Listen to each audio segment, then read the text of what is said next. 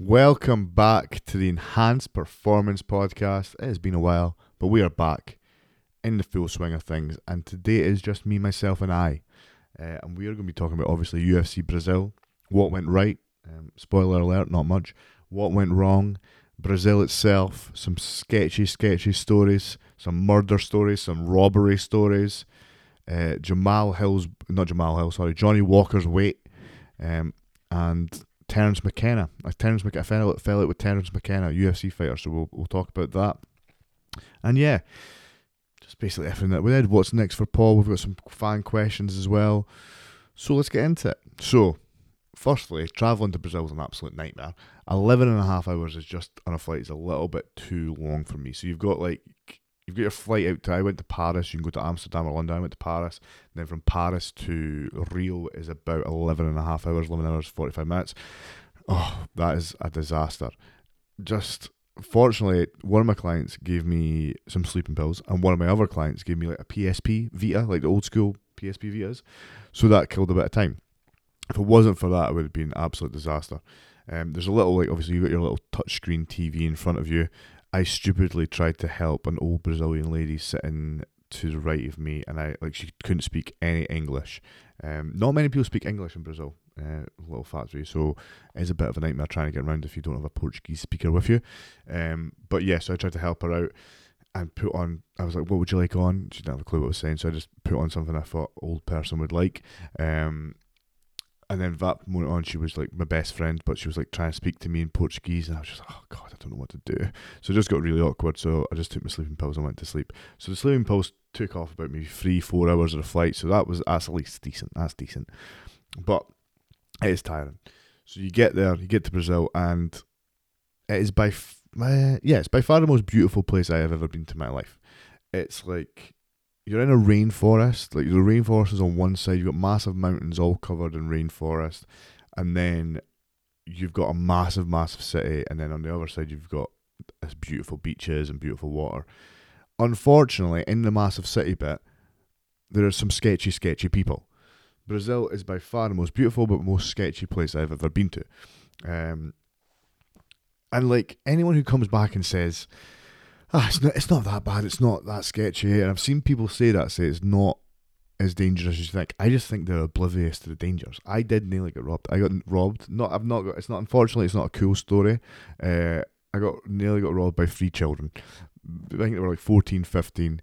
Fortunately, I had my head on a swivel, and I clocked those little sons of guns, and they didn't have a chance. They were just trying, what they do is if you got your phone out, and you're not paying attention, they'll just run by and snatch it, and they're off. And obviously they know the little alleyways to go down and stuff like that, so you'll never find them again.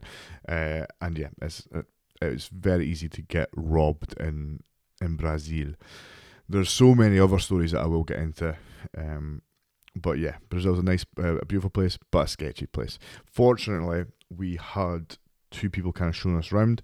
We had Matt Long, who is part of Paradigm is Paul's management company, and he is their social media guy. And we had Victoria Gracie, who's technically Paul's manager, and she is a legitimate Gracie. She was, I think her uncle is Henzo Gracie. She grew up with Nick and Nate Diaz. She's legit, and obviously she speaks Portuguese, so having her was fucking, I was so lucky we had her, because it would have been an absolute nightmare doing anything if we didn't have a Portuguese speaker with us. So that was absolutely great. I'm going to try and get Victoria on the podcast. She'll have quite interesting stories. She used to work for Bellator, now she works for Paradigm. She's obviously got that Gracie name and how that kind of affects her. My guess would be having a name like Gracie would be a huge benefit, and especially for a female, maybe a huge issue. People might think that you get into these kind of jobs because of your name. You kind of lose a bit of your own identity having a name such as a Gracie name. So it'll be interesting to have her on the podcast. I'm going to hit her up and try and get her on the podcast. That would be a really, really good one. But yeah, back to Brazil and the sketchy stories. So she told us a story about how her cousin was on the beach in Brazil, just chilling with his fiance. 2 guys come over, rob them at gunpoint. just to tell them, put everything in the bag, put everything in the bag. So he starts putting everything in the bag. I don't know if he's doing it too slowly or they just don't like the way he's doing it, and they just shoot him in the head. Middle of the day, middle of the beach, and boom, that's it, gone. Crazy. Another story was obviously, I was speaking to Jamal Hill's manager, and he was a bit sketchy about going to this pub. So we would go to this pub pretty much every night. Well, it's like a bar on the beach every night and have a few drinks. It's directly across from the hotel. It's on the main road, very busy, and we'd have a few drinks there. He was a bit sketched out about going there, so I was like, why are you worried about going here? And he was like, well, last time I was here, he was sitting there with maybe 6 or 7 other UFC executives, and this guy comes up. He's got points a handgun at his head. He's got an extended mag on his handgun, and he basically gets his mate to just rob everybody at the table. So 6 or 7 people robbed. You can't do anything about it. You're not putting a police report in for that kind of thing. It's gone. But there's no one, like, they don't care that there's cars going by. They don't care that it's a busy area. Like, what are you going to do? They've got a gun pointed at your head. You're not going to do anything at all. And then, so you've got those kind of stories. You've got murders going on. You've got loads of robberies going on. I nearly got robbed. This Jamal Hill manager gets robbed. And then you've got Bungie. You've got Chris Bungard, the man, who decides to not go to the favelas once, but go to the favelas twice. And the second time, he nearly came to a sticky end. I'm not going to go into that story too much because I want Bungie to come on and tell that story himself. But needless to say, he's just an absolute lunatic. Maybe not the smartest move in the world. And when we told Victoria that, she was like, where's Bungie today? And we're like, oh, he's in the favelas. She was like, ha ha ha. Like, she thought we were joking. And we're like, no, he's actually in the favelas. And I think she nearly had a heart attack. She was like, oh no. So yeah, I wouldn't suggest going to the favelas. They have tour guides, which is insane. But I wouldn't suggest it. These favelas, the first one that Bungie went to was the biggest favela that has about 300,000 people in it. So that's twice the size of Dundee, maybe more than twice the size of Dundee. I'm not sure what size the actual area is, but I'd probably say it's probably smaller than Dundee. Who knows?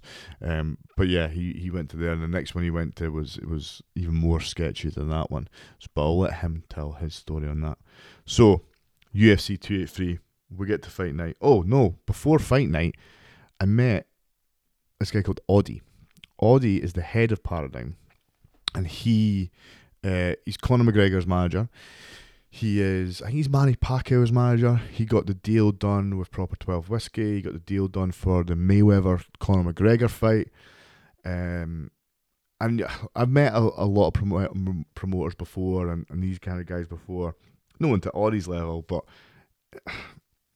you get the vibe from them that some of them, not all of them I met are bad, but some of them are just out for money, a bit sleazy, would stab you in the back, that kind of thing. You know what I mean? The Don Kings of the world.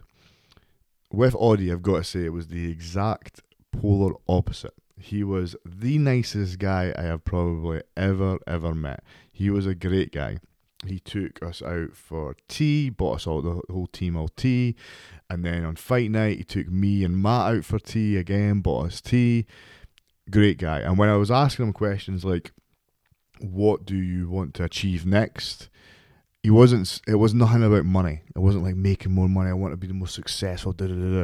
He was talking about the fighters. He was talking about a fighters union. He was talking about all these things. And what he was saying about the fighters union as well was, if you don't know, UFC fighters don't have a union, they don't have medical care, they don't have anything like that. Essentially, they're on their own, and whatever the UFC can do to them, they can do to them. You've got no say. What they want is a union there to protect their rights and stuff like that, which is a great idea. So far, it's not happened, but what Audie was saying was, essentially, it is going to happen. Like, it will eventually happen. It's not a matter of if, it's just a matter of when. So they're playing the long game. They want to postpone it out for as long as they can, obviously, the UFC that is, whereas Audie and everyone kind of want it to happen now to protect the fighters. So when you ask these questions, you get that kind of answer. That's a sign of a really good guy. So he's a really nice guy. So I suggest to anybody who wants to be managed by anybody, you should try and get in with Paradigm because they were absolutely superb. But that's enough about Audie. So yeah, UFC 283, what happened? Well, Paul decided to be a pacifist for the fight. Unfortunately, that doesn't really work in an MMA fight, so he got punched in the face and he got his nose broken. These things happen, right? It is what it is. You're getting hit in the face by a guy who is 6'6", a guy who is 240 pounds the night of the fight, right? When you get hit, you feel it. It just is what it is. I got asked the question, I'll just answer it now. Was it stopped too early? The answer is no. It wasn't stopped too early. It was a fine stoppage. No complaints from the team, no complaints from Paul. It is what it is. What I will mention about Johnny Walker's weight is I can't go into this too much because I might get sued. But we have heard that they are using tactics they shouldn't be using. And when I say they, we heard it specifically about one of Paul's opponents, one of his last opponents, and we're presuming it's the same kind of thing with Johnny Walker. They're using tactics where they are managing to put on much more weight than they should be able to do through normal means. I cannot get into it any more than that, obviously. But yeah, it's something that probably needs to be looked at. But hey, what are you going to do? We ain't grasses. We're not grassing on nobody. So he loses his fight. After the fight, we're obviously disappointed. We're gutted. You're not going to be happy in a situation like that. The only solace I get out of when my fighter loses is, touch wood, every time I've had that happen, my fighter has been okay. So yeah, Paul got a broken nose, but in the grand scheme of things, you know what I mean, it's nothing. It's a broken nose. It's nothing serious. So that's always a good thing. So we always look at the positives. That's great. Another positive would be the team that Paul had with him. He brought out Chris Bungard, Danny, Sean Clancy was there. Now, I've never met Danny or Sean Clancy before in my life. Neither has Bungard. But we all got on great. So that was brilliant. I was actually commented on by Victoria, Gracie and Matt saying that we seemed like we'd been friends for years and we're a very, very professional team. So when you hear stuff like that, that's really, really good to hear. So that was brilliant. But where do we go now? What is next for Paul? So there's a few things. Like I mentioned about the weight. When you're not doing a weight cut, which is essentially Paul doesn't really do a weight cut, okay? He maybe cut 1 or 2k, but that for someone who is his size, that is nothing. That is literally nothing. His nutritionist has to up his calories sometimes a fight week or the week before because he's losing too much weight too quickly. His body just loses weight like that. So that's an advantage because it's not a struggle to make weight. So that's great. It's a big disadvantage though when your opponent is weighing 240 pounds on the night of the fight and you're weighing 97 kilograms. I don't know what that is in pounds. I should have worked that out. But when you're weighing maybe 10 to 12k less than your opponent, that is a big disadvantage, especially in MMA. Maybe less so in boxing because there's not that grappling aspect, but especially in MMA. And look, this is why all professional fighters do weight cuts. There is obviously a point of diminishing returns where it's going to be dangerous. However, if you get it right, it's a big advantage to you if you're coming in that heavy. So we need to look at that. We're going to go over to the UFC PI in Vegas in March, the start of March. Me and Paul are going to go over and we're just going to have a little chat with the team. We're going to get DEXA scan done, which is essentially a scan to see how much muscle mass he's got, how much bone density. It's like the machines you get at the gym where it's like hold on to the handles and it'll tell you what body weight or what body fat percentage you are. It's that, but one that actually works. Those things are kind of nonsense, but it's a legitimate one. So we'll get that done, and we'll have a little chat with maybe the dietitian there, with a few of the top guys there, and see what we can do. It might mean that Paul needs to kind of take a bit of time out to put on weight. It might mean that we try and kind of cut a lot of weight. We'll see. We'll have a little chat about it. It's something that we need to look at. It would be silly for us to not go and do those things and not get the information. Okay, it's a flight over there, but it's a few days of your time, and to get really top class information and find out what we can do. So that is the kind of next stop for Paul. Obviously, he's going to continue to train at a higher level. It's unfortunate that he never got to showcase how much he's improved his striking in that fight, but he I can promise you he definitely has. You can even see hitting pads now. He looks miles better. we just need to get that out of him in a fight, and that's is what it is. But the good thing is, Paul's on did he just sign a 7-fight contract with Paradigm, with the UFC, sorry. So we've got time. We've got time to showcase that. We're going to obviously get another few fights in. So I think next time it'll obviously be miles better. He's only been with higher level for, I think it was maybe 14 weeks. Like that's a blink of the eye in this game, you know what I mean? So another good solid time with higher level, up in his skills, up in his striking. Then yeah, we'll see what the Paul 2.0 is really all about. What I hate, right, I absolutely hate this, is when people comment on my TikToks, on my Instagram, be like, "Oh, I hope Paul's working on his striking for this camp." What? No, he's not. He's just doing BJJ. He's just wearing a gi. What do you think he does? Do you think his team, like higher level, and his coaches and himself, are that stupid that they're just looking and just going, "I think my striking's absolutely amazing. I'm like bloody Pereira in there. I'm just going to work on pulling guard more." No, these are professionals. Obviously, they are working on the holes in his game, and we all know the hole in his game is his striking, and it's getting less a hole and less a hole every time he fights. So he's going to be fine. Don't worry about it. I don't want any comments about how he needs to work on his striking. We know, okay? Sorry, I needed a little rant there. I've been reading too many TikTok comments. It's getting to my head. I always said I was going to post and ghost, which just means post something and just don't read the comments. But sometimes I just got a bite to them. So yeah. Anyway, so the next fight for Paul, who knows where it's going to be? Who knows what weight it's going to be? We'll have to see. But I've got a little gossip. I've got a little gossip about a fighter. Maybe not gossip, but I fell out with a fighter while I was there. A guy called Terence McKenna. Now, Terence McKenna got knocked out really badly that night, flying knee. It was an absolute beautiful knockout. The week leading up to the fight, him and Sean Clancy had become quite pally. They'd been speaking, and Terence seemed a very nice guy. So did his management. So did his coach. And he is a nice guy. However, after the fight, I'm sitting there at the bar. He's sitting at the bar, and I'm waiting for Paul and the team to come back from the hospital.